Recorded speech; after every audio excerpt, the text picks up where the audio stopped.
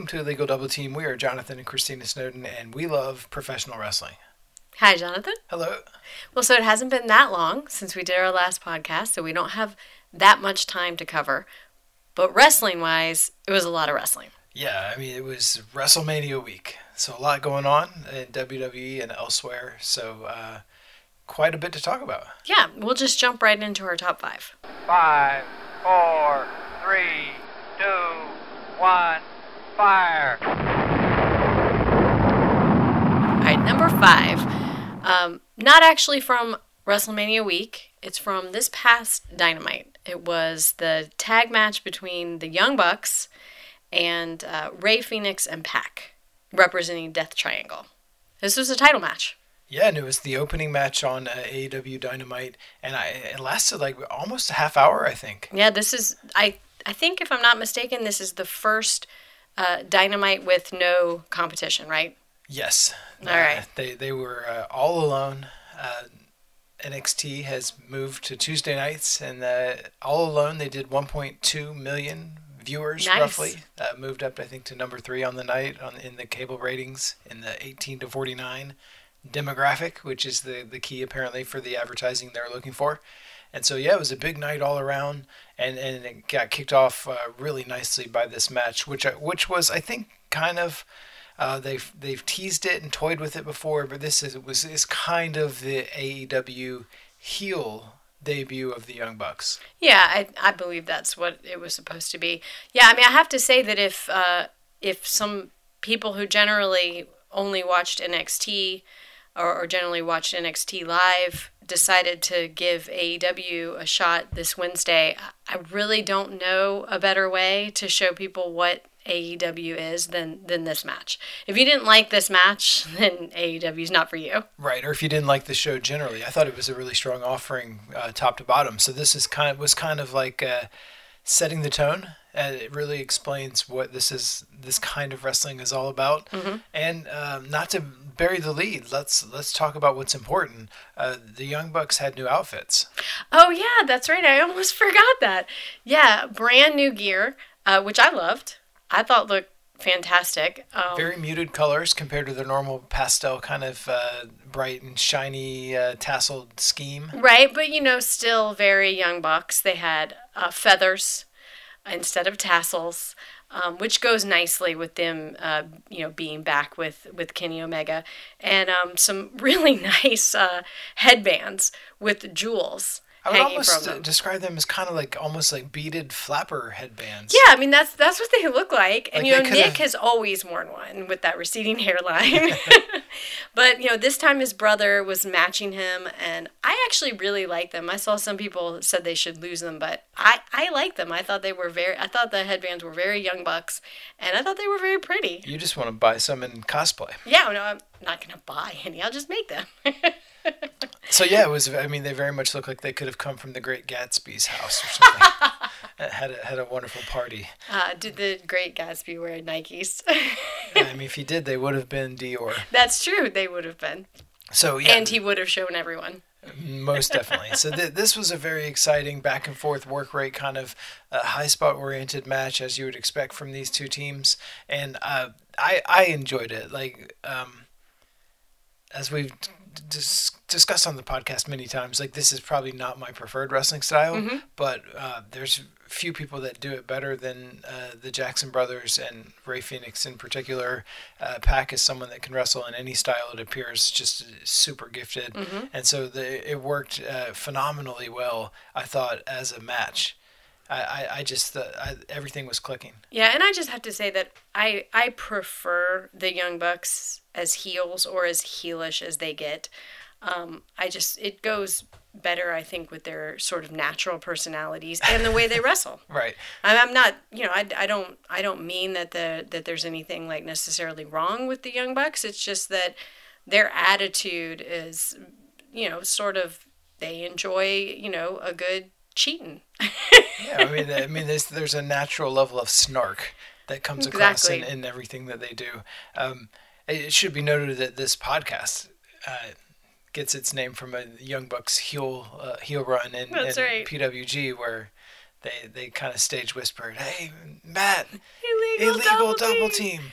Yes. So yeah, we enjoy a heel Young Bucks. Yes, I think it's just it just works better, and also I mean these are not. I don't imagine that these are ever going to be the kind of like heavily booed and jeered heels that you might see elsewhere. I mean, I'm not sure that even exists in wrestling. Yeah, I'm not sure either. But this is not like Ole Anderson and Ivan Koloff double teaming Dusty in the cage. On Georgia Championship Wrestling or something. Right. Like, there's not going to be any riots started because the Young Bucks are out there doing a soft double Although team. I did think some people were going to riot about their the misuse of their shoes. Yes, apparently wearing shoes and actually moving around in them is a misuse. So we could do a whole podcast on this shoe thing because I was kind of like looking into it. Like, there's like... apparently there's like a contingent of people that buy these really expensive, like kind of exclusive pairs of Nikes, and then they don't ever wear them. And you have to get on like an app and try to like win basically a lottery to get the opportunity to buy these $250 pair of shoes or $9,000 in this case or whatever. It's like, it's a world that I am unaware of. I'm so unaware of this world that I thought every time the name of that app trended #1 in the United States, it had something to do with Snickers. But apparently it has to do with sneakers. I do know that. So when I worked for Bleacher Report, one of my cousins is a little bit wealthier than some of regular people. and they had a kid who was a teenager, and he was super into Bleacher Report, but not for any... sports-related content. Apparently, Bleacher Report had like a substantial sneaker-based coverage, and so that's how you knew Bleacher Report. So I was cool for a moment until it became apparent that you didn't know anything about sneakers. I didn't know anything about sneakers. But yeah, so that's a whole nother thing. I mean, I guess I'm sitting here staring. I guess I do actually collect sneakers. Converse. But Converse All-Stars with my favorite characters on them, and they are not expensive. So it's a whole different kind of sneaker collecting. I mean, obviously, I was a huge fan of Michael Jordan and the Chicago Bulls, so I've liked Jordans since there were Jordans. We were poor enough though that when the original Jordans came out, there was like the leather ones, and they also made a pair of canvas Jordans. Which I had a pair of because we couldn't afford like the full-on Jordans. Gotcha. I don't know how long they did that, but or maybe these were bootlegs. I don't remember exactly. But anyway, I don't know anything about these sneakers, but I think it's cool that they wore them. Just like I don't think you should just keep toys in their packages. Nope. I think you should wear sneakers and bend the toe and do your jumps in them and whatnot. That's what they're for. So, good match though. All right, #4.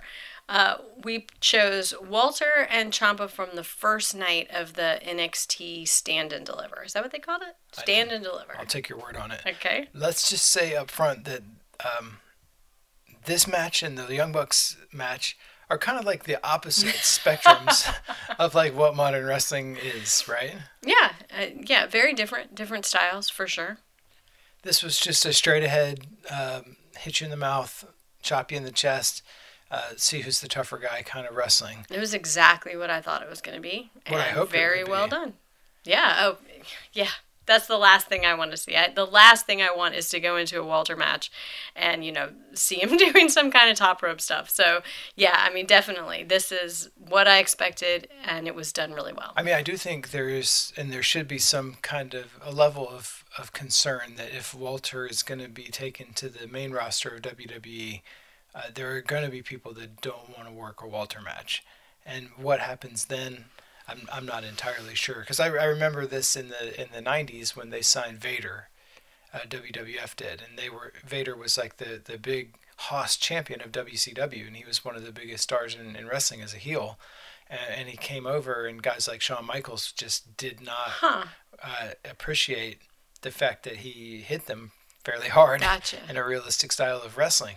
And it was different then because people were working hundreds of days probably out of the year, and maybe they just weren't up for that. Right. Maybe you could handle it in this kind of modern, like, you really only work a couple times a week. Gotcha. Maybe it's more possible. I don't know, but I'll be interested to see if they try to bring Walter to Right. WWE proper, or whether he fits more nicely into the world of NXT. Well, if you believe the social media, there's a lot of people in NXT and NXT UK that are very interested in facing Walter, and you have to consider that some of those people might eventually move up with him.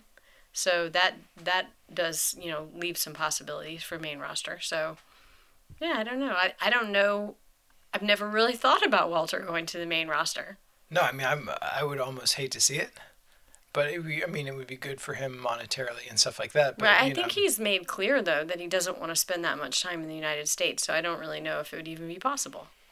Anyway, as a match, this was super. Yeah. I mean, I'm not even sure I want him in NXT. I really liked him in his own little universe in NXT UK, but if he's going to come to NXT, I love that they're treating him with the respect he deserves as this kind of icon of the sport and also the long-running champion of that brand. So I felt like they treated him as he should have been treated. Mm-hmm. They wrestled the match he should have wrestled, and everything worked out perfectly. How often can you say that about WWE? I mean, you can say it a lot about Walter, maybe not as much about WWE generally. But I will have to say that I liked the NXT show, the double nights of the NXT shows. Entertaining. Yeah, I mean, it's easy to forget because they were kind of cast as the villain in the battle between AEW and WWE, but, for years all of us loved NXT. Mm-hmm. And they're still basically doing the same thing. They Yeah. still have much of what, 5 years ago were the top talents on the independent wrestling scene, and they kind of mix them in with some WWE or wrestling standards like Finn Balor and Johnny Gargano and people like that under the tutelage of Triple H and Shawn Michaels, and the whole thing just kind of melds together into a nice package. All right, we'll move on to number 3. For number 3, we chose the main event from Josh Barnett's Bloodsport. I think it was 6. Bloodsport 6. Is that right? I think that's right. So I went in excited. It's Josh Barnett versus Moxley in the main event. I thought this was even better than I expected it to be. I'm never quite sure like how Moxley's gonna do on these Bloodsport shows, but I guess I gotta stop doubting him after this one, after his other main events. He's doing a really good job. I thought this was the best one they've done yet as far as Bloodsport matches. I was a little bit nervous going in that it would kind of devolve into like a New Japan style match. Yeah, I think that's where my nervousness was. Because, I thought it was a great match, but the match between Josh Barnett and Minoru Suzuki could have been held in a New Japan ring. It was very pro wrestling style. Right. This one stuck closer, I think, to shoot style Yeah. and MMA style, and there was a lot of blood on the mat. A lot of blood. It was a gory mess, and I really liked it. It's called Bloodsport. It is. You probably should have a few gory messes. It's right there in the name. But this was like definitely kind of like the most diverse, I think, of the cards they've had as far as like they tried a bunch of different stuff. I thought like the opening match, Karen Tran, I can't remember her opponent's name, but it had the most ground-oriented Bloodsport match we've seen yet in any of the versions of the show. It really realistic looking grappling. Yes. So I thought it was really a nifty match, very different than what they've done before, very reminiscent of undercard matches in actual shoot style wrestling. So I thought that was great. And then, but they also had like a match with Schlack where he pretended to bite the guy's ankle, and he was like in a close-up on camera where he had the guy in a headlock, so you could see him like real close up pulling the blade out of his wristband, and the whole thing was kind of a mess, but it was kind of like a glorious mess. Right. So I don't know what people made of it, but I found it highly entertaining. But so you had those kind of things, and then some, Leo Rush in almost like a more pro wrestling style high spot kind of match. I had said going into this show that it looked like the most pro wrestling card that a Bloodsport had yet, and that's what it felt like too. I enjoyed the show. I thought there were a lot of really great matches, but I know that I'm not as I'm not as up on the shoot style and the difference, but I could tell that this was kind of, getting a little further away from that.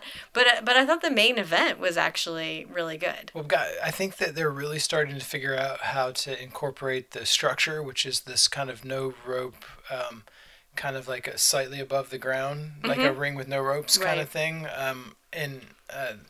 In the past, they haven't really used that to much effect, and a lot of the wrestlers were using that in their matches this time. It feels like this is going to be like a distinct thing. Yeah, it does. And people like it, and as it develops, people are going to figure out how to do things specifically for that style, right, in that structure, in that environment.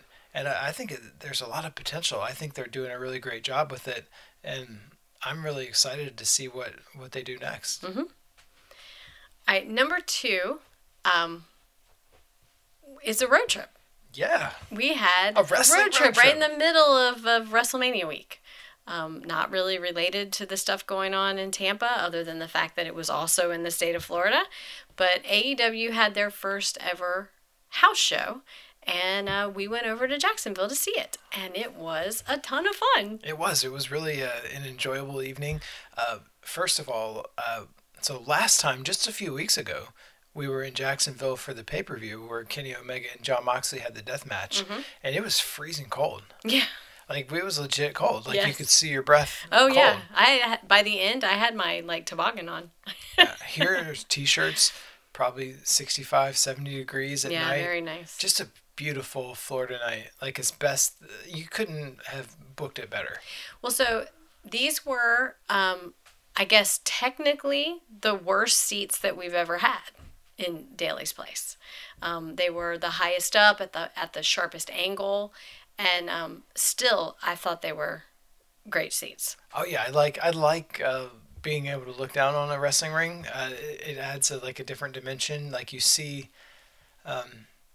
you can see more of how things develop how things are worked. Especially because you have that overhead view, so right. Basically you're kind of exposing how a little bit, yeah, how the matches. And we found that out when we were in Atlanta. Yes, which was you cannot. I mean, both times we were looking down on the ring, but this was nothing like being in the Atlanta arena where, I mean, we just felt miles away from the ring and way up in the sky.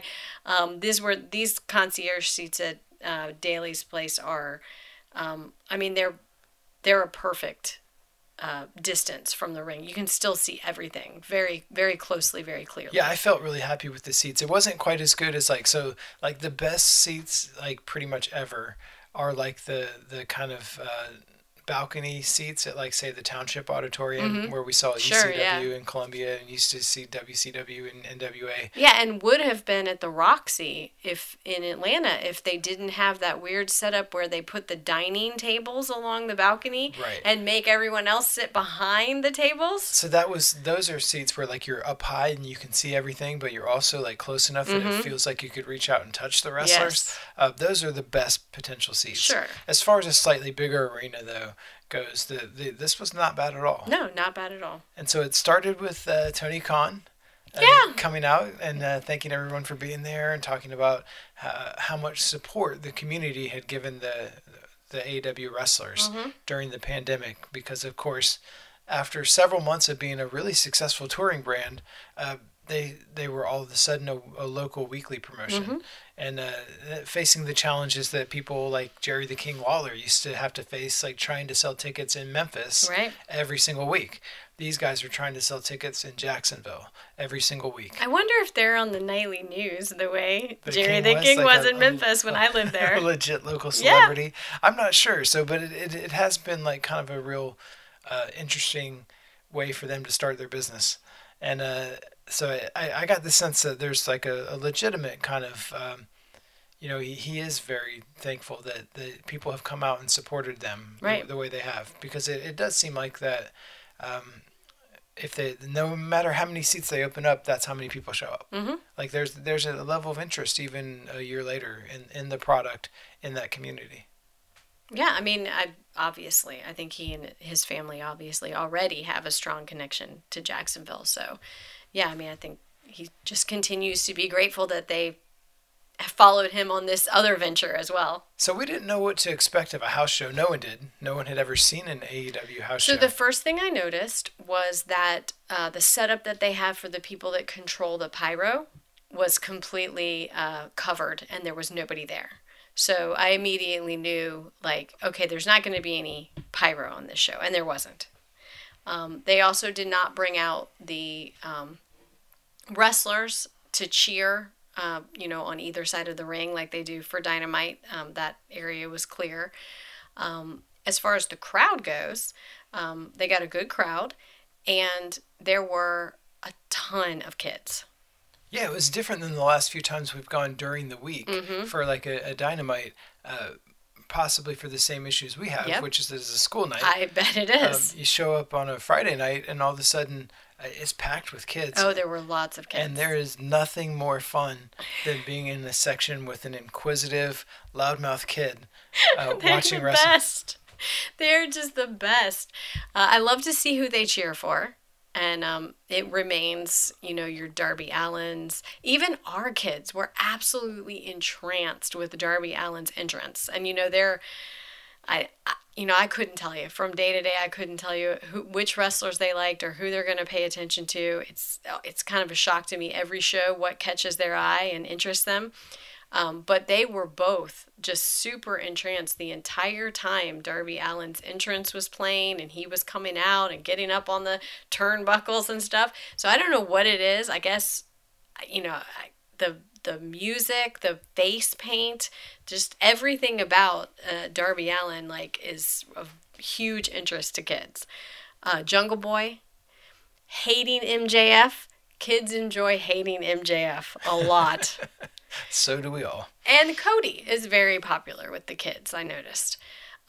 We had one kid behind us during Cody. Cody had a street fight. And house show or not, he and Aaron Solo, they went out there and just put on a, literally no holds barred, no DQ, anything goes, tables, chairs, chains, everything you can think of. You say what you want about Cody, but he does the work. That's right. He went out there and they worked hard and they did an ECW style match basically to include breaking a table with a front suplex. It was They went all out. They gave it their all. I was impressed. You had this kid behind us, just worried as can be about poor Cody and his health in the ring. And Aaron Solo goes for a chair, and he's just screaming he's going for a chair. He's going for a chair. He's got a chair. And then he's like, I told you he had a chair. I told you he had a chair. So funny. I was just cracking up. But they had a wonderful card. I did not know, what to expect in terms of what kind of effort we were going to get or whether we were going to get little short matches or the longer type matches that you get for TV. For the most part, I'd say that it was just it was a Dynamite product that they did their matches like they would for Dynamite, with the exception of not the main event, which was Darby Allin versus The Butcher for the TNT title, but the semi-main event, which was a 10-man match that ended up being different than what was advertised. They had advertised 2 separate matches, a tag match for the Young Bucks and a 6-man match involving, or a tag match for Kenny and Nakazawa and a 6-man match involving the Bucks. Well, since the Wednesday before the house show, the Elite got back together, instead we got a 10-man match with the Elite on one side with Nakazawa and a debut from a DDT wrestler. Right, that's right. Yeah, so it was kind of surprising to everyone that Takeshita came out. A stalwart from the DDT promotion. You can go on the Wrestle Universe and he's had a couple of singles matches with Kenny Omega, but way back in 2012 when Takeshita looked like he was maybe a teenager, and then he's had a tag match against the Golden Lovers. So there's been some interactions with him and Kenny, and he's a wonderful wrestler, and he fit right into this. But I was hoping that when we came to the show that because it was a house show and not on TV, that we might get a little bit more of that AEW flavor that we got in the early AEW shows when they were just pay-per-views, like Fyter Fest and Fight for the Fallen. I mean, those were they remain some of my favorite AEW. Some silliness. Yeah, some, not taking every themselves match is quite like as the seriously. biggest deal, And right. we definitely did in this match. And honestly, it was one of my favorite things from the whole week. And I know most people aren't going to get to see those parts. They did film the entire thing and have commentary, so it's possible that people will eventually see this. It probably doesn't feel quite the same on tape as it did live, but Right. yeah, it was a lot of tomfoolery. Yeah, it was the kind of stuff that I had come to expect from the Elite that we haven't gotten to see in a while, and so I was really happy with it. I enjoy seeing that, especially live as a live show. It's just a lot of fun.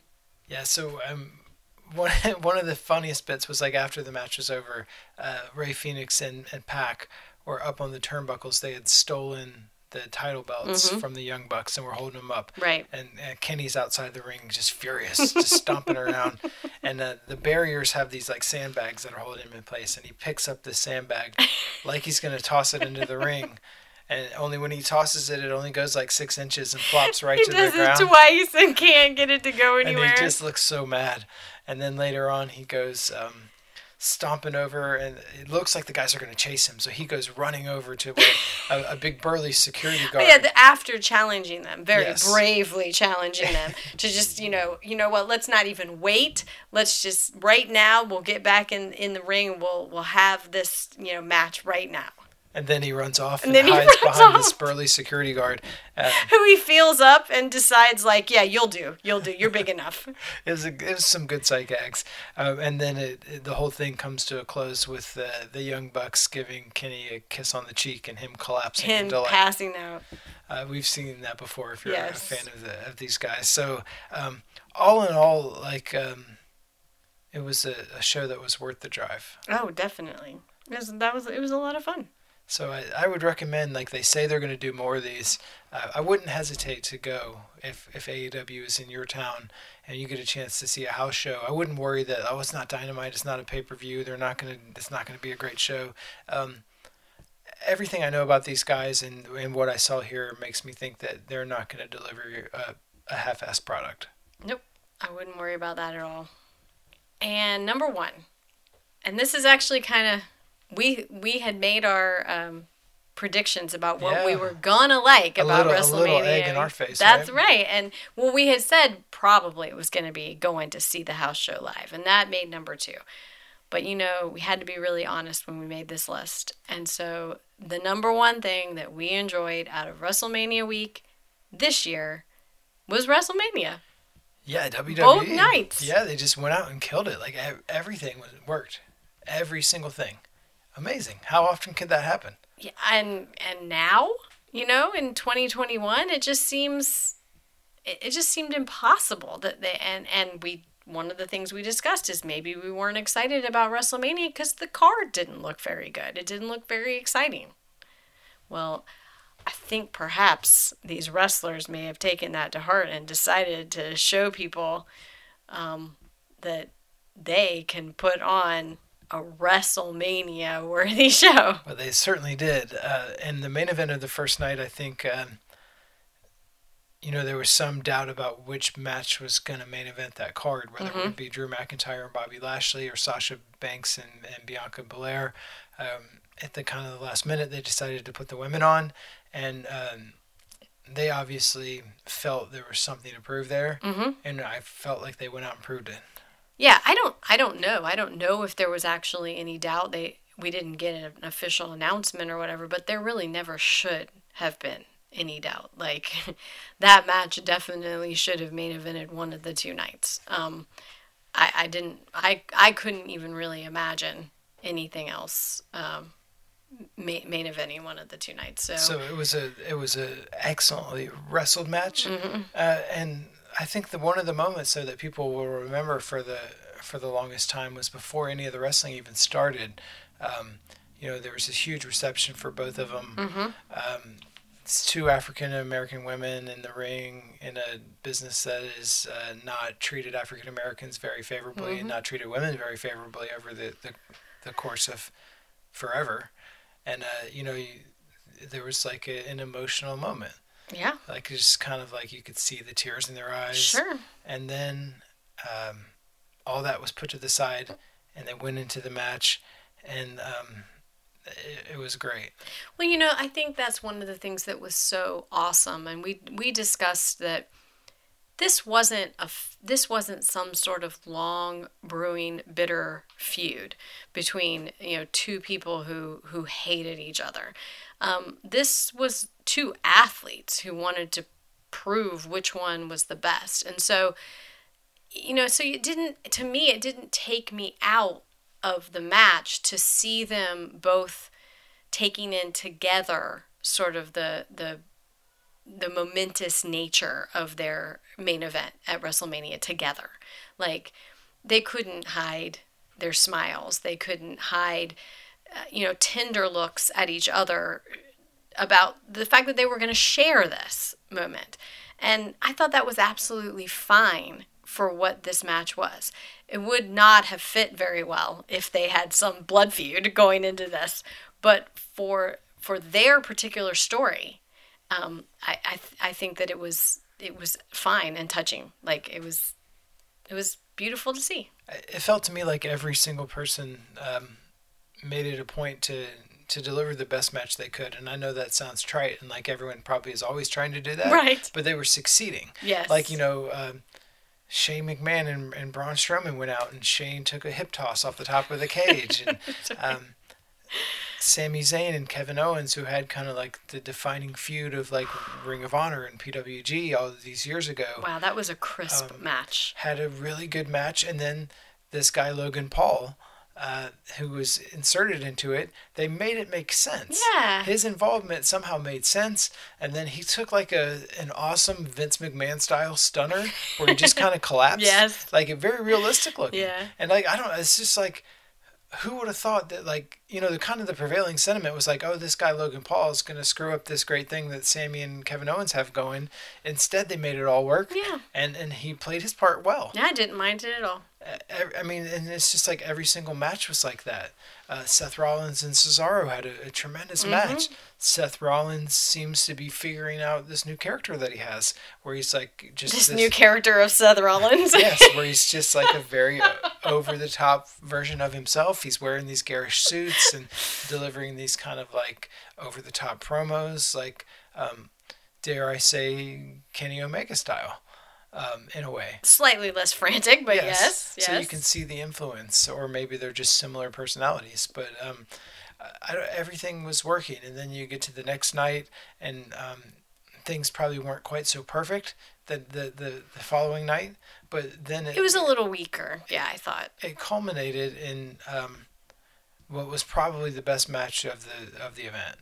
But the title match between Roman Reigns, Edge, and Daniel Bryan, which was a three-way match, which traditionally I don't enjoy. Me neither. Just because, it just doesn't work. And there's basically one guy's hanging out and watching the other guys, and then, oh, look, he's going to come in and break up the pinfall.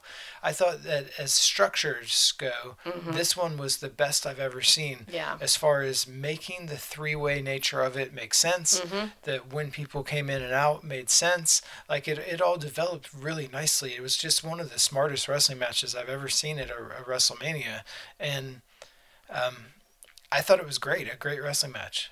Yeah, I really enjoyed that main event. I thought it was 4.5 fantastic. stars, I believe, in the Wrestling Observer, which, like, for a WWE WrestleMania match is like 137 stars. Like, that's like a tremendous. Right. I don't even get me started with the stars nonsense, like, because I'm pretty sure he gave that Young Bucks tag match 5 stars. I'm sure. So, yeah, that's actually kind of ridiculous, Dave. But yeah, that main event was, it was fantastic. Like, the structure, the psychology, everybody's performance. I don't think you can do that better. Like, I just don't. I can't imagine how it would have been better. I know there was people who didn't like the interference, but I thought it worked for what it is. It's, WWE wrestling in 2021. Right. Like, there's going to be interference, and it's just like a New Japan match with like Jay White or something. Right. Like, you almost have to consider. I've said this about Jay White, sure. but like a Gato interference is like a big move. Yeah, it's one of his moves. It's like a head drop or whatever. Same for Roman Reigns. Yeah, get you set up for his finisher. That's how it works. So when you conceptualize it that way and you start thinking about it that way, like it being a setup move, like interference, like it makes a lot more sense. Right. It's just another way a wrestling match is done. And this is interesting because I'm usually not a fan of commentary. I usually can just tune it out entirely. But one of the things that I enjoyed about the commentary in the three-way match is that they pointed out something that I think people sometimes forget, which is that while Jey Uso's interference may not have been super effective as an offense for Roman, it means that Jey Uso takes energy and effort from Edge and from Daniel Bryan that they don't get to use against Roman. Basically, he saves Roman from some offense, from some blows from the other wrestlers. Oh yeah, absolutely, and it's a chance to rest and recuperate, and those like the flying Daniel Bryan knee or Edge's spear and the things that Jey Uso is eating are things that Roman's not. Yeah, so I thought the commentary did a good job of reminding people of that, because it can sort of seem like Jey Uso's interference was ineffectual. Right. When it doesn't really matter what he's doing, he's wasting the time and energy of the other guys. That's all that matters. Right. He doesn't have to win the battle with Daniel Bryan. He just has to wear him down. It's all attrition based, right? Right. And it was very smart, and you don't normally see them pick up on points that actually like help tell the story of the wrestling match. Like, it's very unusual. Every time I hear something subtle from the commentators, I always get the suspicion that one of the wrestlers has put it in their ear. Yeah, which is what they should do. Right. For sure. I know they do. Absolutely. Right. But it's just very curious. I was just thinking about this the other day watching UFC, where it's just kind of like a given that the maxim in actual combat sports is that styles makes fights, and there's like an understanding that a fighter may have trouble with fighter B because he's a wrestler and the guy's not good at wrestling, but that he may beat fighter C who's good at kickboxing but not good at wrestling. There's like different strengths and weaknesses. Sure. And it all like kind of plays out in the cage to determine who wins. Right. Like, it's just like understood. And that's a facet of combat that's not ever even discussed in pro wrestling, where it could be like, hey, a guy's struggling with Pac because, Pac is really fast and this guy doesn't do well with fast. Right. He handles like a big Lance Archer much easier. Right. They haven't even gotten there. Like, we are so at 101 level of combat with like wrestling that like, in some ways there's a lot of growth that could be, that is still there storytelling wise with wrestling if they start thinking about it. Right. It would help so much too, because like what you're pointing out with MMA is that you can't do the, A beat B and B beat C. Right. Then A beats C every time. Right. Like, you can't, that doesn't work in actual combat because of what you're talking about, strengths and weaknesses. It doesn't have to work in wrestling either. Right. And I think sometimes people's minds say, well, that person losing to this other person doesn't make sense because, C has lost to B, but A, B, and it's just like, no, like that, we got to think. But there has to be more nuance than that. Yes, and so then it requires like taking it to the next level. Like, maybe someone can't hit their move against Darby Allin because Darby Allin is way too fast. But what they can do is hold Darby down and outpower him. Like, they kind of like talk at that storyline sometimes, but it's never actually what they do. Right. Where instead everyone just does all their same moves, and like a 150-pound guy who does like a big suplex is going to do that on Lance Archer or Jeff Cobb because that's what they do. Okay, right. As opposed to like altering their story for the altered circumstances. And so yeah, there's a lot of ways that you can see wrestling going that would be very exciting. I mean, they're probably not going to do it, but the potential is there to take storytelling in kind of like deeper waters than it is right now. So I don't know. I'm curious to see as MMA and boxing, kind of permeate the culture in a way they haven't before. Like maybe these concepts will trickle down into wrestling. We'll see. So this was a kind of an interesting WrestleMania week for us in that we sort of gravitated towards the big shows this year. The little shows didn't captivate us as much as they have in the past. No, it was very disappointing. Like we thought that generally we've enjoyed the Joey Janela's Spring Break the best. It's been the most kind of diverse show, weirdo show with like, so many different forms of wrestlers. You never really knew what to expect. Mm-hmm. Now it's almost like there's a house style for GCW style wrestling and indie wrestling and the same crop of performers. It was basically just the same shows that we have seen week in and week out from the same group of people. Yeah, there was some joy and spontaneity missing from some of the indie shows this year, and I don't know if it's just the environment more corporate. Yeah, I don't know. I'm not exactly sure if that's what it is. If they know they have eyes on them and therefore they're trying to fit in. They're trying to fit into or, if it's just a product of the fact that this is just not a very joyful, spontaneous time and maybe it's too much to ask that people be, up for an indie wrestling show that way. Yeah. It just felt to me like stylistically it was not especially different than what's offered by the big brands at this point. Only just less... well performed for the most part and less polished. Yeah, I mean, just to be blunt about it. I mean, there's some things like extreme death matches and stuff, but even those like were not very special.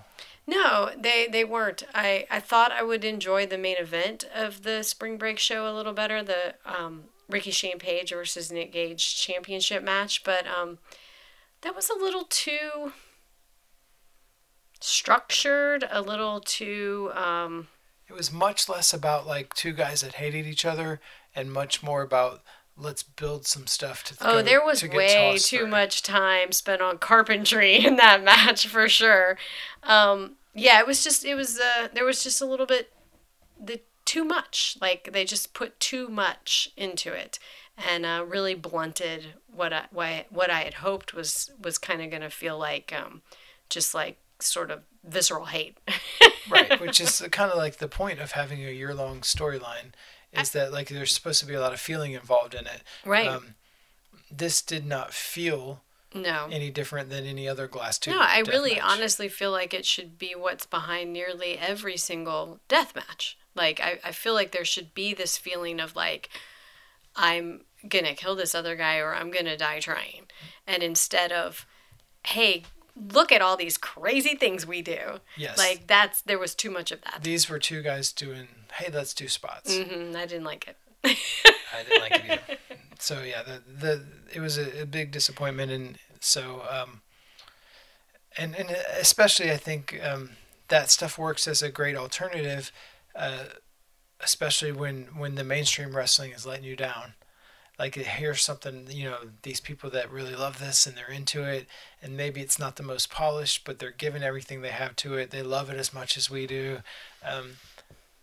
That doesn't work when you don't feel that from them, mm-hmm. and also when the actual wrestling is really good. Yeah, like it really kind of highlights how good the WWE and AEW wrestlers are. Right. In a way that some people are not. Yeah, I just do think that for the most part, what was most disappointing to me with the smaller shows was just a little bit too much sameness. Yeah. Just too much same over and over again. I felt a lot like some of the people you saw in the crowds of the smaller shows, where it was like there was maybe 10 or 15 people there, and like every single one of them was just staring at their phone, like, you know, on the hard camera, and it was just like, yeah, I kind of feel that. Like, these are the same guys doing the same spots. None of them are really giving 100% because they're going next door in 2 hours to do another match. Right. And so that, you know, that's kind of what this has become. Yeah. And like, there's just no way around it. You can't give everything to a match when you have 3 or 4 matches in a day. Mentally, whether you know it or not, you're holding back. Right. And also, it's just less special to see. Like, you know, how special is it to see somebody that you just saw an hour ago?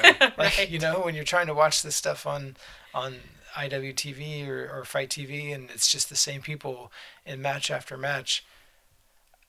I don't know. Well, maybe they'll get some of it back as, you know, the crowds can come back and they can bring in performers from more places. They need more different and they performers. need different feeling, different style performers.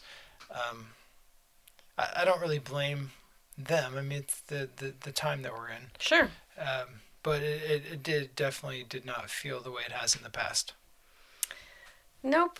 But, yeah, like we say, we'll see if they can bring it back maybe next year. But in the meantime, WWE was ready to step up and create something like I thought was very joyful. All right, so you want to hit some questions? Sure. All right, so Danny Cheeseburger asks, what's the biggest fantasy cross-promotion match you would love to book if you had the pencil? Okay. I mean, that's easy. Until it happens, I'm probably not, and they get too old, but it's Kenny Omega, Brock Lesnar. So yeah, you've shared that with us many times. It's not going to change. Okay, so let's put that aside. Okay. What other cross-promotion matches do you think would work for you? Daniel Bryan and Okada. That would be an interesting one. I mean, that's what I thought of. What about you? For me, I think I'm really into Walter, and trying to think about like who Walter would work with that he hasn't worked with a lot that I know of in other promotions. And I was thinking that like what you would need for Walter is like a sympathetic kind of like spunky baby face. Okay. And that kind of thing barely exists in wrestling anymore. Like Ricky Steamboat style, like big selling, like emotive baby face. Okay. And this is going to sound weird, but maybe the closest thing that they have to that in AEW is Eddie Kingston. So I would, whoa, that's weird. I would think that like you could really get the fans behind like a struggling Eddie Kingston who's taking a real beating but is too tough to quit in a match against Walter. Okay. And they could go back and forth with some real good slug. I see what you're building there. Some clubbering, but I think that Eddie also has that potential to play the underdog. Okay, I will say, having been at that house show, the crowd loves Eddie Kingston. Yes, that's what I'm saying. They're there for him in that yeah, way, I mean emotionally. his match was fine. It was nothing special, but he took the mic then, and then just talked to the crowd for a while about how he'd been at AEW for a year, and before that year he had been down on his luck and thought he was going to have to sell his house and move back in with his mom's. And I mean, the crowd was just eating up every bit of it. So yeah, I mean, he is. He was even like, I think if I met most of yous, I wouldn't like you, but because you love me, AEW, or it's just like and they were there for the whole thing. Oh my gosh, the whole thing, and I mean, I think obviously, no one else took the mic and talked directly to the crowd after their match. Like, they know that the crowd is gonna be. They know the crowd wants Eddie to talk to them like this. So I see what you're talking about in terms of that, that super sympathetic baby. I mean, they even tried to make him a heel, and no one wants to see that. Nobody wants that. So yeah, his has been one of just the most incredible stories. He reminds me the most of people that I've worked with in all kinds of different places more than any other wrestling character that I've ever seen. I just keep thinking about it, and I'm like, he reminds me of people that I worked with at the bookstore, at Wendy's, in the Army. He reminds me of my brother. It's just, there's like, it just feels like you know this guy. Yeah, there's like a lovable dipshittery about it. And just like he's like a real blue collar feeling individual in a way that, like, you know, God bless him, but like Cody or somebody is not. No, he can't do that. He can't do it. No. Your dad was a millionaire and you grew up in like, right. you know, rich suburbs. Sure. Like, this is like a real son of a plumber type guy. You right. know? And you're like, you're basically looking at him going like, okay, well, you got a lot of tools here, but you haven't necessarily had a whole lot of success. And that's probably because you just keep fucking up. Like, you just know it. Yes, like all of us, right? Like my brother and lots of people I work with. Like a real person, like a fallible individual. Yes. Who's, like, lovable, but also, like, you wouldn't necessarily trust him to borrow your car. No, and I assume everything he says is, like, 90% bullshit and 10% true. And you love him for But I don't care. I'm not even mad about that.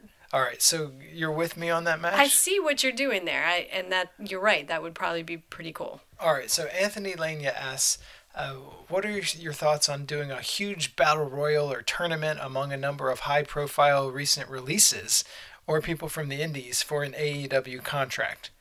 I'm sure Tony Khan could afford it, and fans really badly want to see these wrestlers.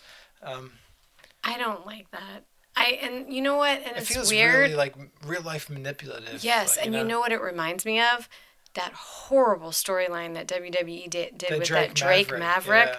Oh, that bothered me to my core. And I'm not one of those people that hates on WWE all the time. Like, I'm like, they're a big corporation and they do big corporate things.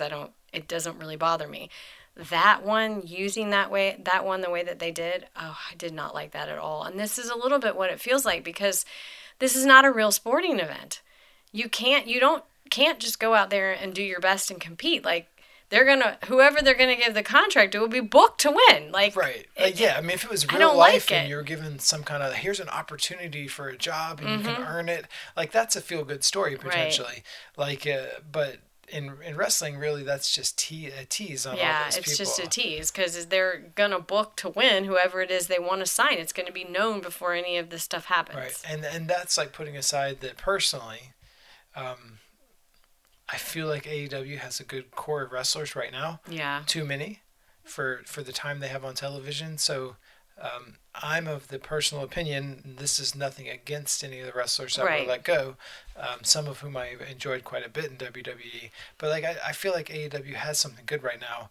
There's a lot of people I like in AEW that are not getting time on TV. Mm-hmm. I don't think they need to sign anybody else. No, not right now. I didn't see anybody on that list that I would rather have over someone that's already there and probably we're not getting to see enough. Okay, so we agree. Not everyone does, which is fine. But I mean, there was the one exception with Samoa Joe. Of course, if you could, but I mean, that's a slightly different level than the others who would be like undercard kind of people. Like, right. Samoa Joe is a different animal. Yes. Obviously, he's in his 40s and hasn't wrestled in a year because of serious head injuries. Yes. So there's a lot going on behind the scenes with him. Right. That would make you wary. If you were a big corporation like AEW, or, WWE liked Samoa Joe. They seem to. They booked him 100 matches a year every year until he had the head injuries and couldn't be booked. Yeah, but kept him seen anyway. Right. Even despite those injuries, they kept him on TV as an announcer. So they obviously thought he did great work. Mm-hmm. So like the idea like WWE didn't respect Joe and didn't drop the ball with him, it doesn't really necessarily reflect reality. Right. It's more like this guy is old and got hurt. Mm-hmm. Reading between the lines, couldn't get cleared to wrestle. Mm-hmm. I'm not sure what health-wise is different about him wrestling for a promotion that's not WWE. Right. Besides, maybe they don't have the same care and standard. I don't know. I'm speaking out of turn. I don't know the details, but I do know there's a lot of a lot of reasons to be like wary of like a return. Like you kind of like I saw people like Joe should work the G1. It's like, well, Joe couldn't work a match for a year. Yeah. You want him to work the G1? Get dropped on his head 15 times in a month? Yeah. Like, I'm not sure that's what a guy who's had such serious head injuries that he can't wrestle right now. WWE doctors, who are not notoriously like stringent, like, you know, they let guys who have broken their necks and had chronic head injuries like Daniel Bryan can come back. So it's not like they don't let injured people wrestle in WWE. If they're not letting this guy wrestle, they have serious concerns. Yes. Him being in the G1 is maybe not best for him. He's a grown man. But you know, those are things you have to think about. Sure. So anyway, I'm not for that idea. Okay. Rich Bernal asks, so I posted some pictures from our army time in Germany where it was me and some of the other soldiers with Matt Hardy. Chris Benoit was there. Sure, I was there too. I remember. Jamie Noble, I think, was a wrestler that was there. Mm-hmm. He wants to know, did I say anything to them when we were there? So yeah. Ever the journalist. Yeah, so we were there in a journalism capacity with the American Forces Network, which is the radio and television station for soldiers overseas.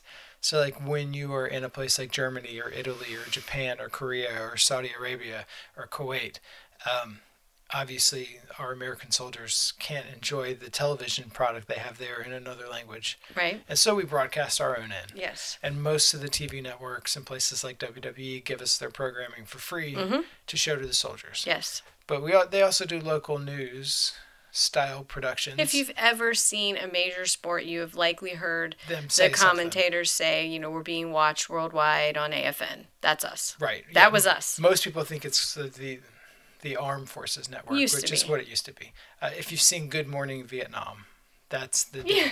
Oh my God, yeah, that was us. Right. So anyway... Good Morning Frankfurt. The local news and radio is manned by actual soldiers. And that was what we did. And so we were at this WWE show as fake soldier journalists. We went to a lot of yes. WWE shows in Germany. WWE at the time, maybe still, like Germany was a huge market for them. And big arenas. And at the time... Huge crowds.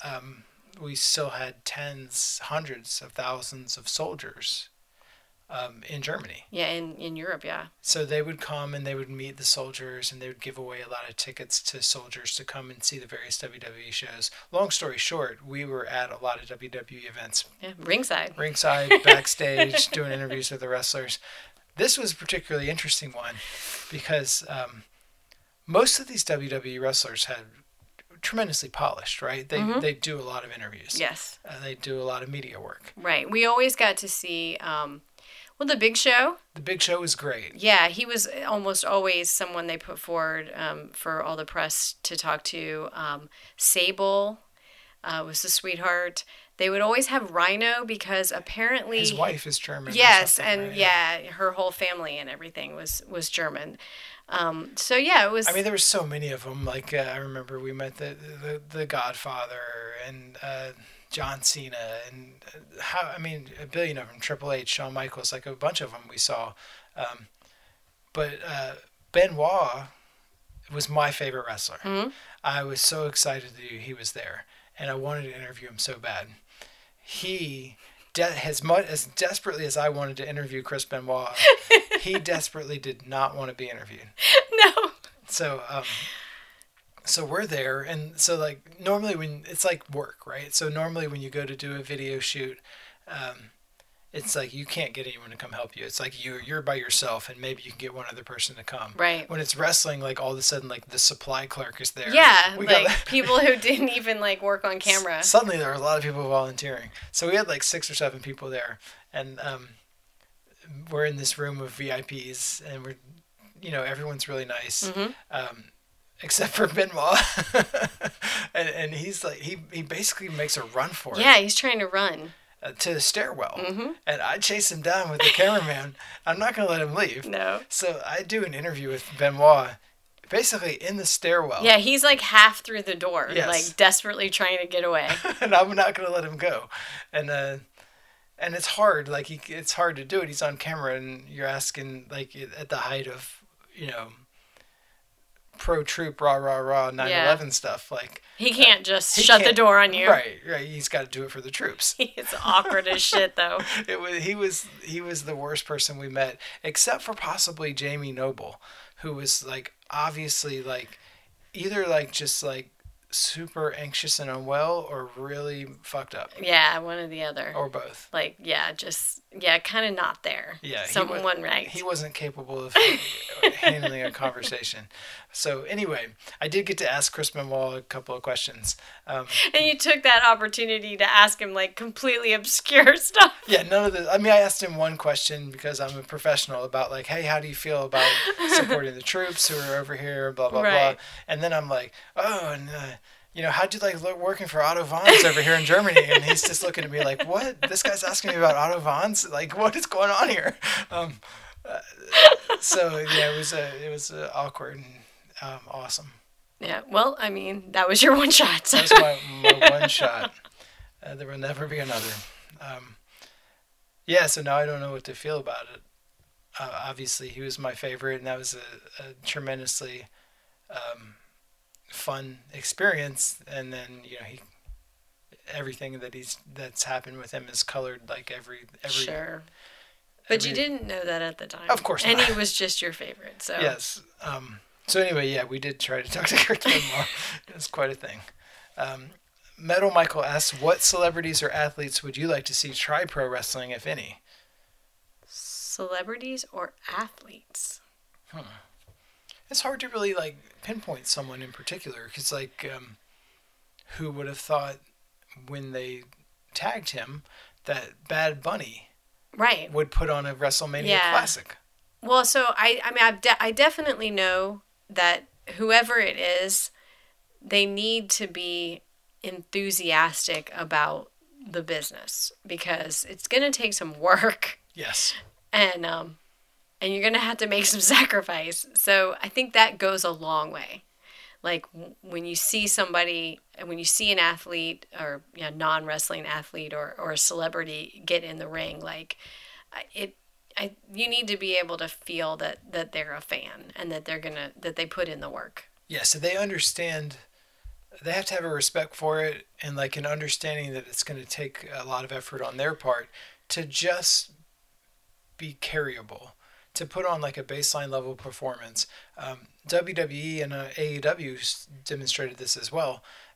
They have the people there who can build a match around an athlete or entertainer who maybe doesn't have a lot of experience. Right. They can slot you in a way that it is going to work. Right. If you put in the work. Right. And you have the effort and the want to. That's, I think, the key to all of it. So one of the things, this is only kind of related, but it's one of the things that I've talked to you about, which is that something that I think might help women's wrestling is getting female athletes to shift over into wrestling the way that oftentimes when you look at some of the Japanese women's wrestlers, they have a background in gymnastics or softball or soccer. And I think that would help the development of women's wrestling a lot if you could find a way to open up that pipeline, because an awful lot of the women in women's wrestling will say that they were not athletes before they decided to go into wrestling. And unfortunately, that comes through in a lot of the performers. And I just feel like it might raise the level of performance in women's wrestling if they could sort of open up that channel from college athletes. For most women, there's nowhere to go. There's nowhere to go beyond being a college athlete in their sport, because there isn't a professional league for most of the sports, into training for professional wrestling. Right. So it's hard to like pinpoint a specific celebrity, but I will say that Logan Paul has a very natural manner and charisma. And a good size. And he just like exudes just kind of like confidence, and he's a natural heel. I don't know. He seems like he might be good. He has some a level of athletic prowess. Like I could see him doing a match, and I don't know. There's just something about the way he presents himself that seems perfect for wrestling. Like he's doing what heel wrestlers want to do, just kind of naturally projecting that. So I would enjoy watching him give it a shot. Okay. So Will Cooling asks a similar question. What wrestling match would you have put on yesterday's Triller card? So Triller was a celebrity boxing event headlined by the Logan Paul's brother Jake Paul against MMA fighter Ben Askren.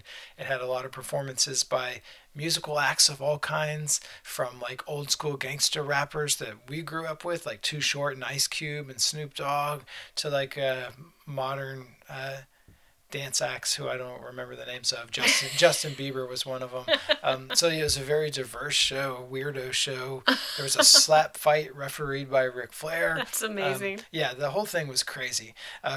What wrestling would have fit in there? Actually, like based on the musical acts they had there, like that Bad Bunny match Sure. would have been perfect for Triller. Like that's the kind of like contemporary and hip act that Triller had. Right. Like, you know, you're not putting on Undertaker against AJ Styles or something. Yeah. Like they want something different and young. Right. It felt like the commentary and maybe the audience as well would have enjoyed some crazy lucha. Oh yeah, something really weird. Yeah. Like, kind of like the one that they did at the Joey Janela Spring Break. The one Yeah. match that had kind of some energy. Sure. Or an AEW style match with Ray Phoenix or someone. Like I think Ray Phoenix is the kind of act that would work at Triller, where it's just like so over the, like his natural abilities and like what he does in the ring is so over the top that it would match the energy of, Right. of Triller. So yeah, I could see something like that. Yeah. I think a standard wrestling match like is gonna die a really devastating death. It's got to be something that's high octane Right. all the time, or has a celebrity involvement. Okay. So Bad Bunny actually would have, like, you could have seen Bad Bunny as an act on that show. Okay. He's the kind of performer they had. So that would have actually worked, and they would have been happy to waste all their money on that. Okay. Whatever like VC money they have, or angel investors, or whatever they've got going on there, they're gonna be happy to toss it at Bad Bunny or whoever All right. to be on that show. So yeah, that would have worked. Another related question: Buckaroo Bonsai asks, which pro wrestler would you most want to see box Jake Paul? So we've seen Jake Paul beat up a YouTube guy. We've seen him beat up a retired basketball player. We've seen him beat up a retired MMA fighter. Now a pro wrestler. Okay. So one that made sense to me, Uh-huh. like right off the bat, is CM Punk. Because he has a name, and he has a connection to Ben Askren, who's the MMA fighter. They train in the same gym. Okay. I didn't know in that. Milwaukee. All right. And so there's some connection there between CM Punk and Jake Paul. Maybe he could be avenging the loss of Ben Askren. I think Punk is like an appropriately sized name that they could do big money. All right. If CM Punk is willing to get beat up for money again. I mean, he seemed happy to get beat up for money in MMA when Right. he made a lot of money from UFC to be embarrassingly defeated in 2 fights. So would he be okay with getting knocked out by a YouTube guy? I don't know how much he needs to cash, All right. but that would be a good one. Anybody Okay. you would want to see? No. You don't care at all. Nope. So Christina and I had opposite feelings about Triller. It's like we're watching the same thing, and I'm like, this is the worst shit ever. I love it, and you're like, this is the worst shit ever. Okay. I hate it. I don't even like long entrances or walkouts. Like, when I'm watching a fight show, I just want to see people fight. That's it. Like, Bloodsport, that pacing is perfect for me. Everybody just walks out and fights and walks out. Like, that's it. That's all I want. Like, I don't want any musical acts. I don't want... But what if it's too short? I want no musical acts. You don't want to see Ice no Cube? anthems. I don't want any ridiculous commentary. I just want to see people fight. Now, I did watch the slapping. And I will watch anybody have a slap fight. Anybody. And that was crazy. That was quite a slap. Yeah, so that was I don't know exactly what the earlier parts were. Like I've seen those kind of slap fights, like Russian slap fights or whatever. It's like they're that violence there is definitely of the last slap. Is what they're normally about. Yes. I don't know what like the fake little slaps were leading up to that, but it did kind of like ramp you up for the finish. I don't right? understand it at all. Like it feels like some kind of like So if you- Rochambeau. Like yeah. who wants to go second? So Like, if you haven't seen it, it's like the pro wrestling that is popularized by New Japan, where like two dipshits just stand there and take turns hitting each other. Yeah. Where it's like, I'm going to hit you with a forearm. Look how tough I am. I'm going to hit you. Now you hit me. Right. Only these guys were actually slapping each other. Yes. And they're two big kind of fat guys. And at the end, like one of them just slaps the shit out of the other guy. shit out of, but I'm Knocks like, him why? unconscious. But why didn't you just do that the first That's what I'm slap? saying. So I don't understand. There it. was some kind of work. They were building up to it. Oh, I see. But that's not how the human body works. No. It was performance based. Like this was performance art, is what was happening. It was mesmerizing. This whole thing was. Ric Flair is the referee, and he's just staring at these guys. Just staring. And Pete Davidson is there, and he's like talking about how he's going to fire his agent for him being a part of this. The whole thing was great, or terrible, or both. So I forgot what the question was, but CM Punk is going to fight this guy. Okay. / Christina doesn't care. So Danny Cheeseburger had another question, which was there a particular moment of WrestleMania that stood out for you? He talked about the opening of Bianca versus Sasha that we talked about as well. Oh, sure. So I think that was it for me too. Well, for me, I think it's was probably, I'm going to remember one of two things. First of all, I'm the opposite of whatever a McMahon hater is. I love the McMahons. And I like anytime I get to see the family out there. So they opened up both nights with the whole roster out, including Vince, Shane, and Stephanie. And so I like that a lot. I like being able to see them. And then the other thing that I'm gonna remember is Bianca slashing Sasha with her hair. Oh yeah, that was a great moment. That was amazing, and I'm not gonna forget that. And I saw I retweeted someone who was like saying that was unnecessary, and I was like, unnecessary? Like that's what I'm gonna remember. Like yeah, that was the best part. Yeah, it was amazing. It was so loud and just, yeah, and you just knew like, okay, that's the end. Like she's finished. Like I thought that was fantastic, and it was so Bianca. It's like a trademark. I mean, right. Those two moments I'll remember for sure. So Rich Bernal asks, how are the food options at Daly's place? Basic. Terrible.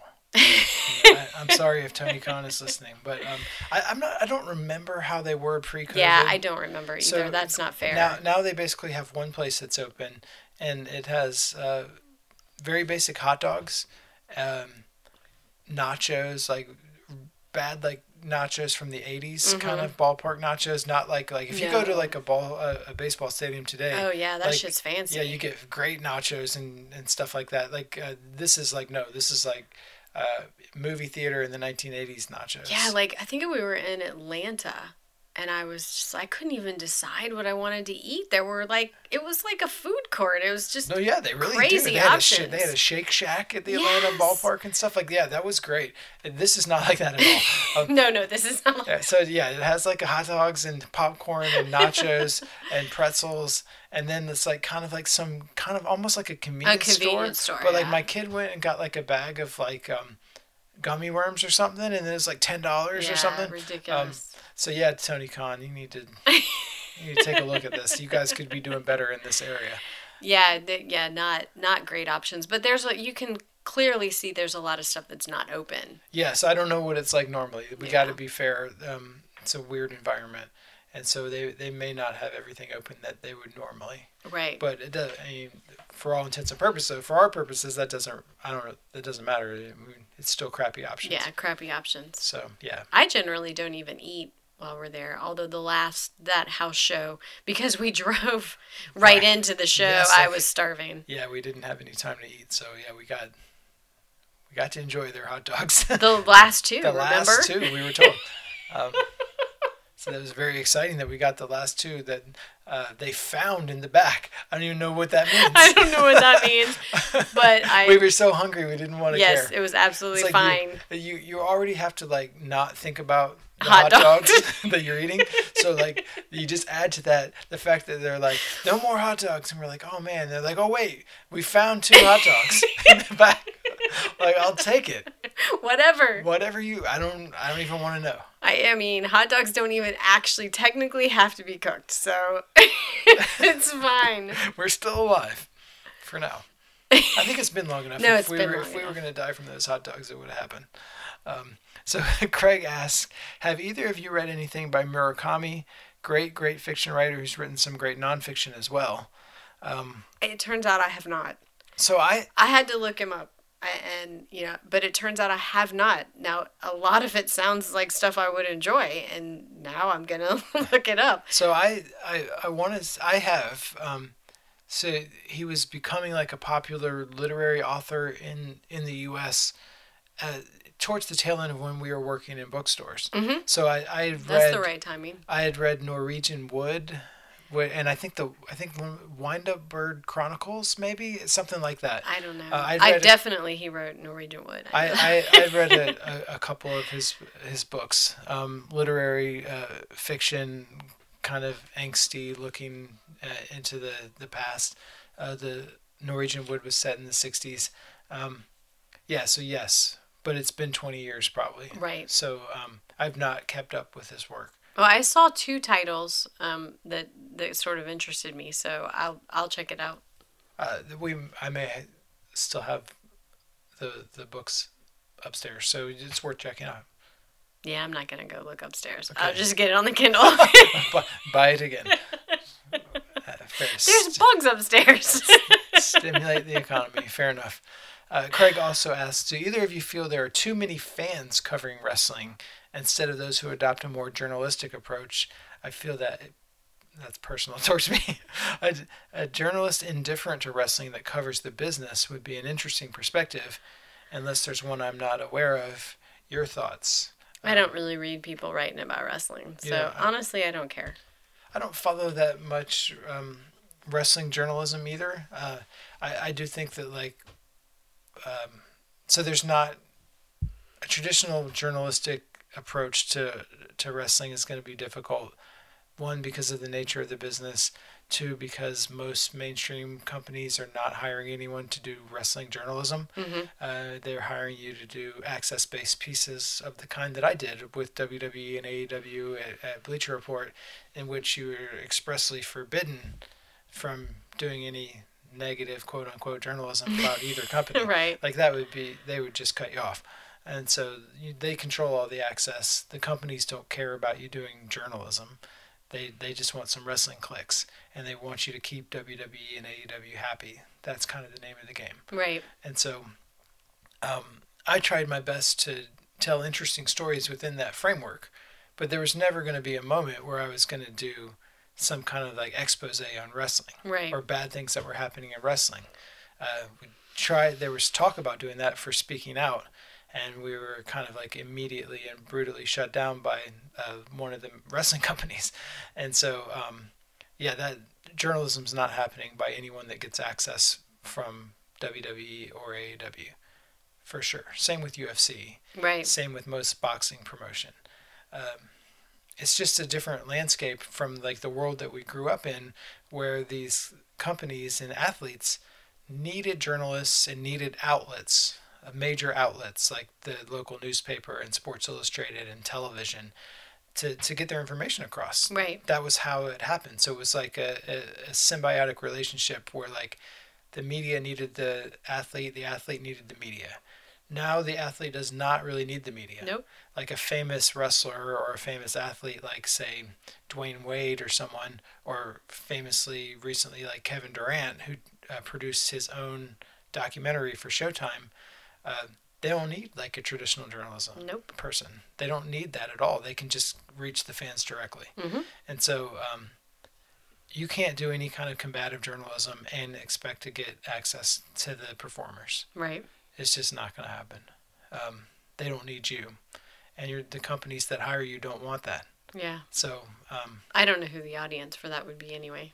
I mean, there would be a few. And there would be some... It'd be small. A small percentage of the fan base would like that. Most of the fans do not want that. Like, they would be actively...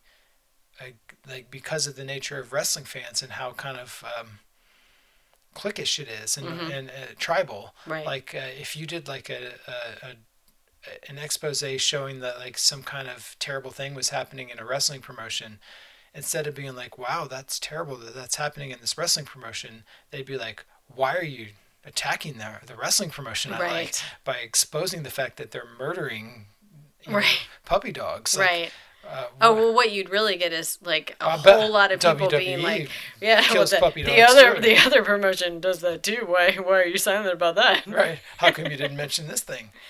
Well, I personally, as a fan who consumes a lot of wrestling, reads almost nothing about wrestling. I've actually found in the last... Right. Didn't even read the stuff you wrote most of the time. That's fine. I don't read... so people often talk to me as if I consume a lot of journalism about MMA or wrestling. I don't at all. I don't find it necessary to enjoy it. And in fact, I find it the opposite. To the point where, like, so I have... I don't have anything personal against... like most wrestling journalists, but I've muted or unfollowed most of them on Twitter and places. Mm-hmm. And I enjoy it much more. Like the kind of stuff that they put out as journalism, it turns out doesn't have anything to do with me watching the show and enjoying the wrestling. Exactly. And so, well, that's like when we first discussed doing a podcast with one of the promotions we were watching, like you started asking me questions and like, I didn't understand that we would talk to wrestlers as, like, performers who played characters. Because I literally had never given any thought to the people behind the characters. I only thought about the characters. Yeah, and so actually everyone was really interested in that. So, yeah, it was... the promotion was MLW, and we did like several of the podcasts where we talked to the wrestlers after the matches and like kind of talked about what went into making the matches and real life stuff. Mm-hmm. Yeah, but Christina thought it was going to be us as like playing journalists talking to them as if they were their character. It was it's like nothing else had ever crossed my mind. But every single person I told that to was like, wow, that sounds fascinating. Like if you did a podcast where you talk to a wrestler as if they were their character. And then I even like expanded that, like, what if you did like a biography, not of like Ric Flair, the guy who performs as Ric Flair, but Ric Flair, the fake athlete. Yeah. And like, and you acted like every title that he won was real, and every terrible thing he did on TV was something that Ric Flair really did. Like, can you even imagine? Where it's just like, you did like a 30 for 30 documentary on a wrestler. And pretended like all the terrible things that they did. But that's all like were real? I mean, it had never occurred to me before that point to care about the person. And that's why like a lot of this stuff that people get outraged about is like it doesn't reach me the same way because I have never given any thought to like who are these people who play these characters. Yeah, I mean, it's such a waste of energy in some ways where it's just like, who cares? To me, like any more than an actor or an actress on my favorite television show. But they care about that now too. So I mean, oftentimes, like you and I are shocked to find out that some actor that we were watching on a television show is like British and not American, right. or Australian and not American, and it's just like I give it no thought. Like, Yeah, I just I found don't out care. that the guy from Homeland and Billions That's right. That's is what I was British, thinking of. apparently. Yeah, like who knew? I don't care. I just No, care I about never the shows. give it any thought I care about the whatsoever. art. I don't care. And so like today I saw like a bunch of people were in on like the wrestler Low Key doesn't believe in vaccinations and maybe believes in QAnon or something. And it's like people want to be outraged about it.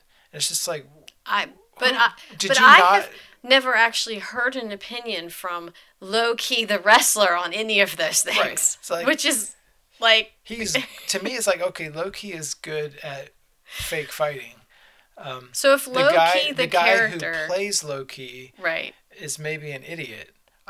I assume most people are idiots. I don't really care. Right. Like, what does that mean to me? What is it supposed to mean? As long as, like, in his real life, he's not terrible in some demonstrable way, where he belongs in prison or something, or like like that's a problem for his real life colleagues and Right. employers and stuff. Like they can work out that. Yes. I just care about what's on TV, Right. or what I see in the ring, like. Yeah, If the character of Low Key would like to be like a flat earth anti-vaccine no mask heel, then I will boo that character. But that's as much as I care about. I do kind of like wonder like why we have to know so much about everybody. I don't know. Like it also so like people want to know like the journalists that like tell like what are their opinions about stuff. Like who cares? Like what does it matter? Like why do you care? Who has the energy? Like I got enough people in my real life that believe dumbass shit.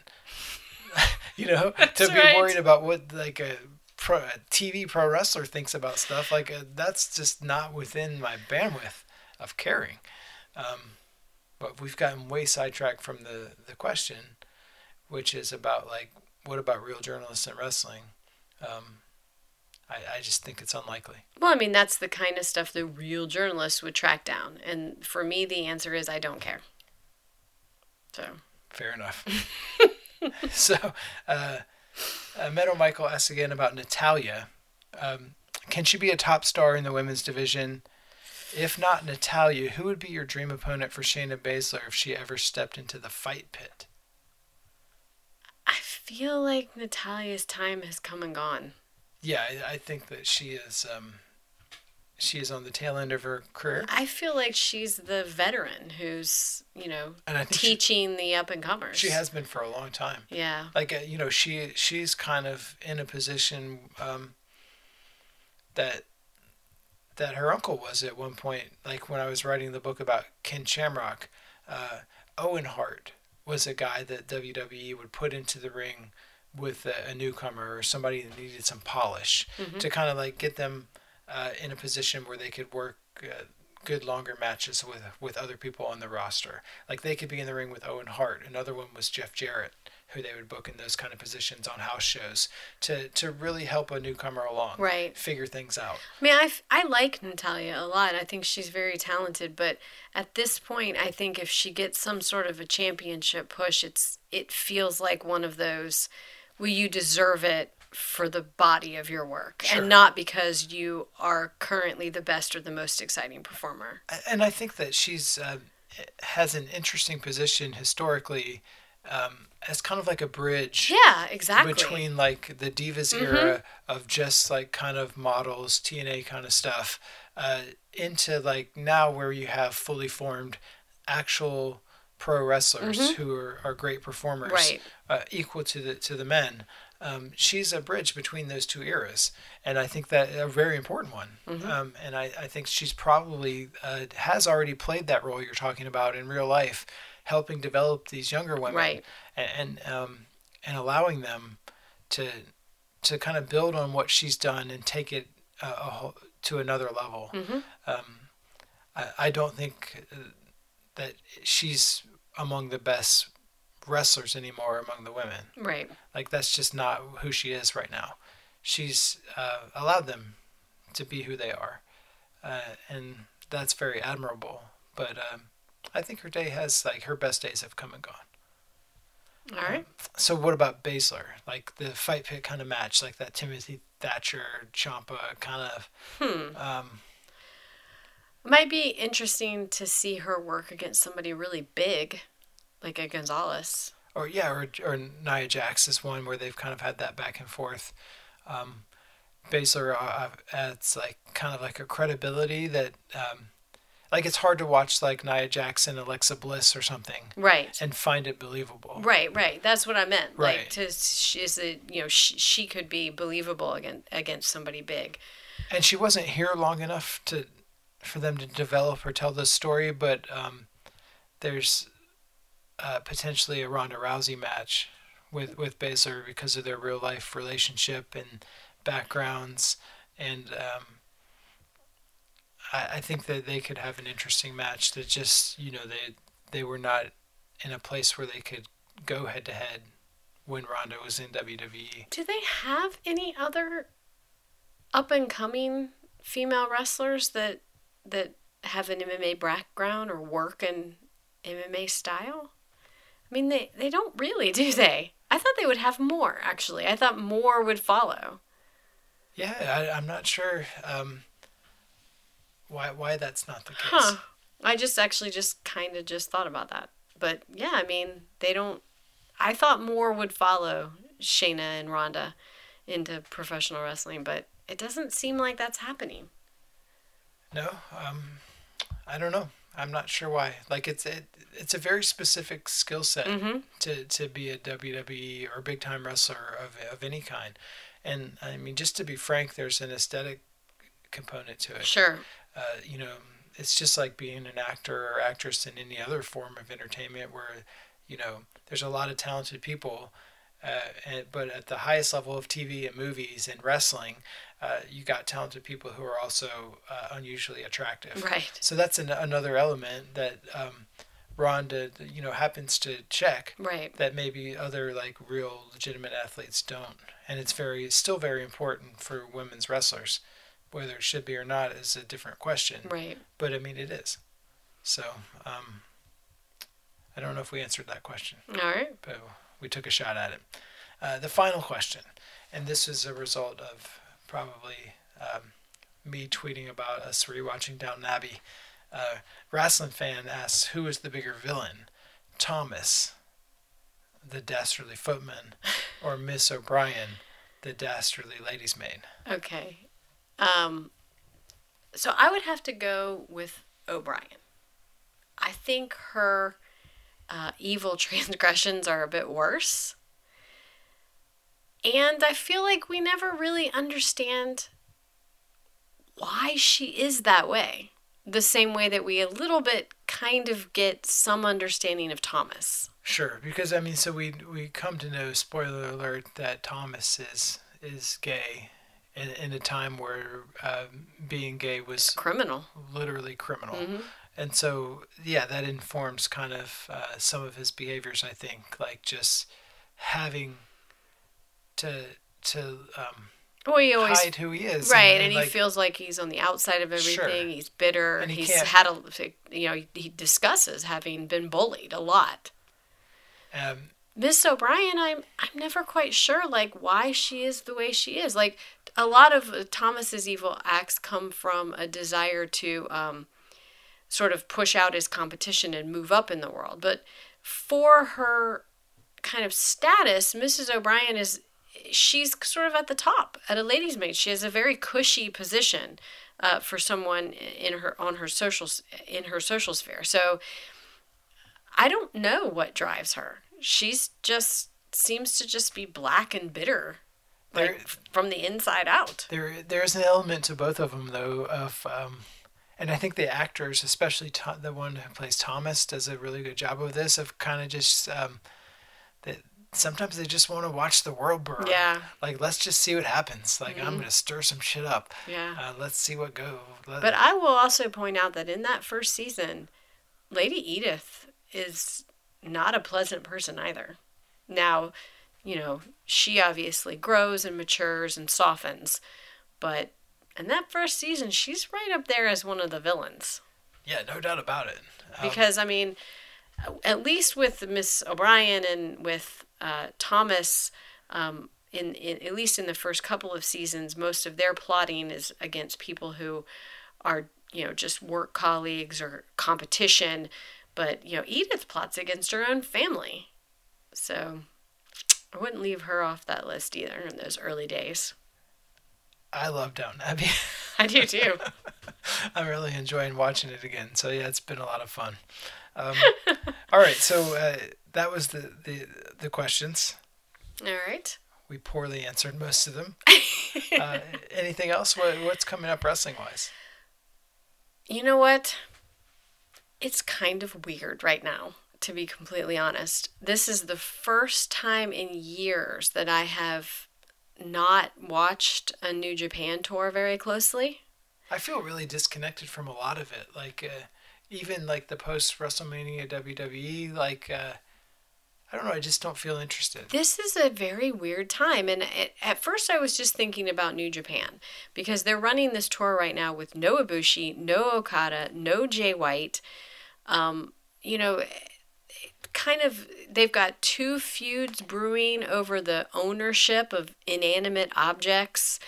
They've got a ladder match coming up, which is so strange, and they're running this stuff with Yano and his weird King of Pro Wrestling, and it's just all very disjointed. I can't tell where any of it's going. They've got so many of their big stars, not really involved in anything, quote, important right now, that it just feels like such this strange transition phase that I can't figure out. But then when I thought about it, I realized that right now all the major promotions feel a little bit like that, a little disjointed. Like with WWE, WrestleMania was a very good 2 days of shows, but then now it's kind of like, well, okay, Roman retained, but where is this going? Who's next for him and what makes any sense with the whole tribal chief, head of the table stuff? A lot of the feuds that felt like they could have been ended apparently are going to continue on. And so it's all, I don't know, it all feels very disjointed, I guess. For me is sort of the best word. Sure. And then AEW is kind of in there as well. You have AEW champion Kenny Omega taking on Impact champion title for title in a match in late April that AEW has been mostly silent on. And I understand that it's co-promoted and that he's facing someone from outside of AEW, but it's still your champion. It seems very strange to not talk about it at all. And then... Well, I think just generally as well that AEW champion Kenny Omega has been built and explained and presented better on Impact. Yes.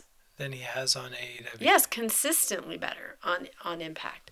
But yet, what's going on with that seems to be kind of just limited to Kenny Omega and Tony Khan. It's just very, very strange.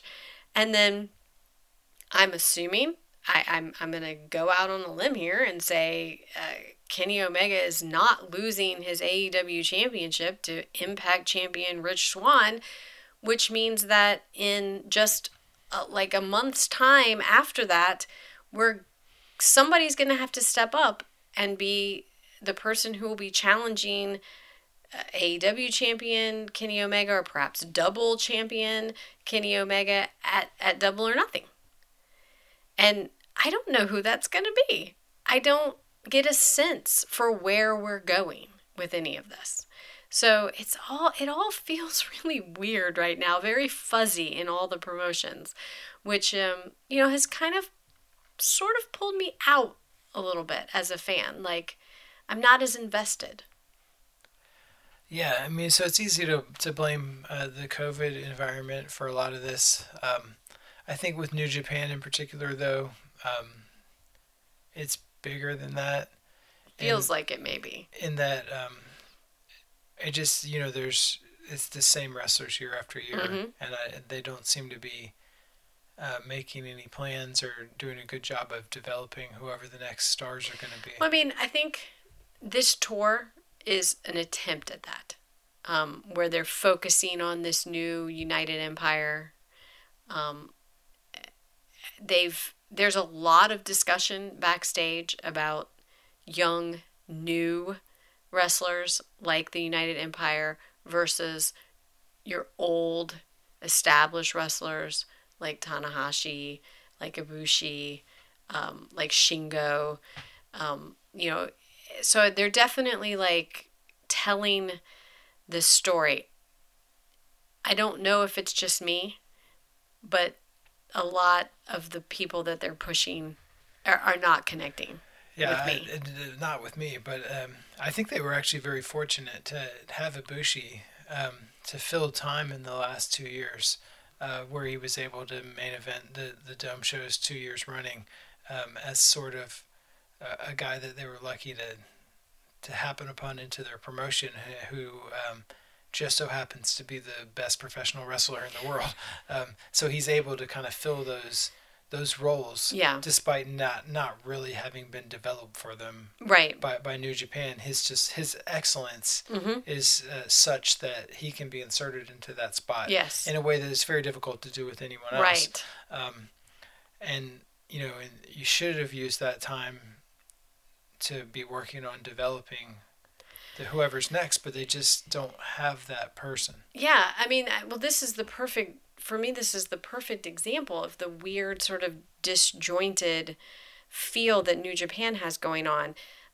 They have already started selling tickets for their big end of May Tokyo Dome show, that's going to be headlined by Okada facing whoever comes in as champion, which is either going to be Ospreay or Shingo. I think it's probably going to be Ospreay.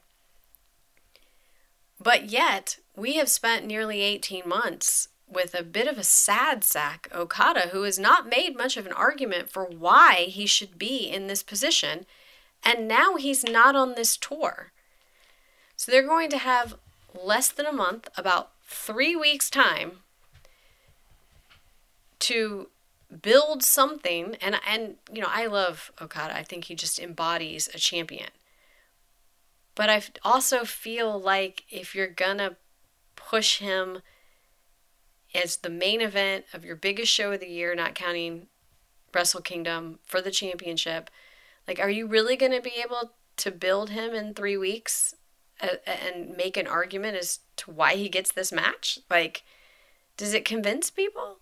I just don't know. Like, I have a hard time understanding that. Well, I mean, I think he's established at a point where it doesn't really take a lot for him. Oh, I mean, I understand that. But I think just like generally they should be coming to a point in his career where he's the dominant champion and there is a new up-and-comer, and the story is several years worth of that person building to the point that they beat Okada and become the new Okada. But this is backwards, right? This is backwards. They're going to go into this big show with the new up-and-comer as the champion. Well, I mean, I don't think that the new up-and-comer is a Gaijin, and I don't think it's Will Ospreay. Right. It's like some Japanese guy that we don't really know yet, I don't think. Right. Because maybe it's one of the new Young Lions or something. I don't know. But it's not anyone that they've had on their roster, because all those guys have been there for years now. That's the problem. For me, it's just, you spent 18 months creating this sad sack, down on his luck, not winning Okada.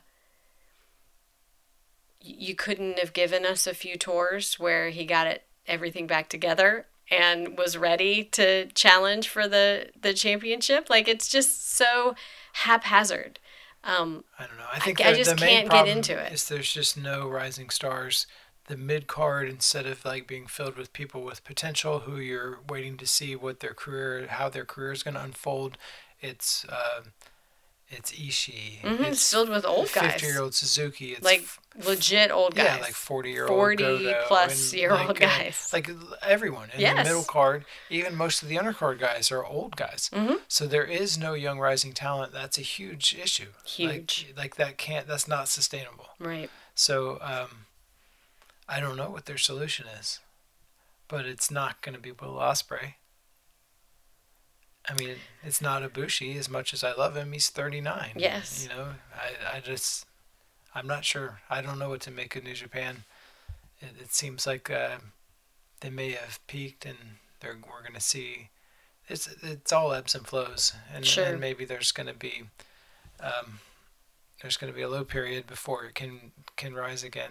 I don't know. Maybe I'm wrong, but I just don't see. Well, if there was ever a time for them to consider cross promotion, I think it's now.